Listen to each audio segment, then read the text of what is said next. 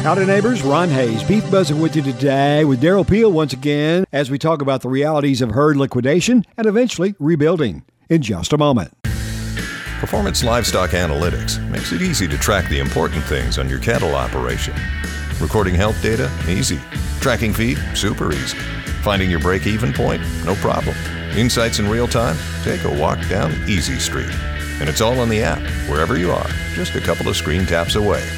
Making easy work of numbers. That's Performance Livestock Analytics. And there's strength in numbers. Request your free demo at performancelivestocanalytics.com.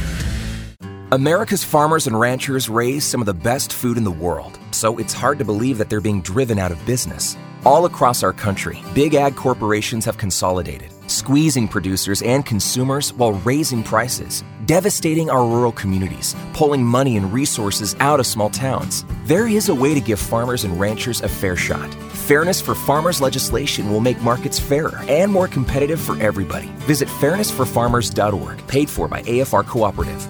The two latest cattle on feed reports in October and now November suggesting that we've got significant changes in our cattle market. Far fewer cattle available to place into feedlots, while marketings have remained about the same as a year ago. We continue our conversation with Extension Livestock Market Economist Dr. Derrell Peel about the ramifications. When you look at these numbers today, in other words, the kind of confirmation, what we did see really starting to happen in October, November seems to confirm that overall expectation. What does this mean for our cattle prices, balance of this year, but especially into 2023, you think?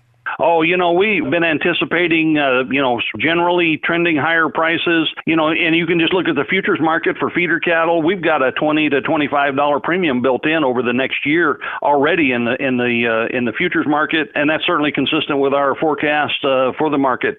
And at some point in time, those are actually probably going to be too low once we get into active rebuilding, and we don't know whether that's going to happen in 2023. It depends again on the drought conditions and so on. But at some point in time, we're going to take smaller supplies of cattle and smaller beef production and squeeze it even farther, because we're going to have to save a lot of heifers for rebuilding. We're going to cut cow culling to the bone, and so we'll do the same thing we did in 2015 when we saw cattle slaughter drop to the lowest level since 1963, and we'll probably do something similar to that again here at some point. Probably not in 2023, but I think maybe 2024 or 2025. So we're going to be living with this for a while, aren't we, Derrell? I think so. I think so. I think even compared to the drought a decade ago, I think we have potentially actually reduced the female side of our industry even more fundamentally than we did then. I think the pool of available heifers is probably tighter now than it was then, so it's going to take a while to rebuild once we get to the point where we're start trying to rebuild. I would think for sure we've probably have cut back on that mama cow herd especially, and the replacement heifer numbers as well, quicker than we did back in that the depths of that 2012, 2013 time period. We have. This drought has in some ways certainly been more widespread geographically, and it's also been more expansive in terms of time. And we've been in drought fully 2 years, really 2.5 years already.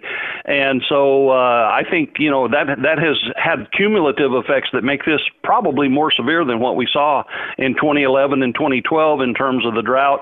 And then, of course, we had the market reactions after that, and we're looking at something like that ahead as we go forward at some point.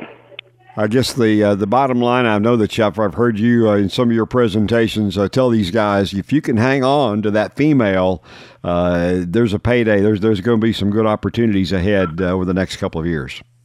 We're certainly going to need, females. We're going to be looking to replace. Again, the timing is uncertain, so it's not clear exactly when that will kick in. But yes, there's going to be a tremendous demand for females of all sorts at some point in time as we try to rebuild this thing from wherever we end up.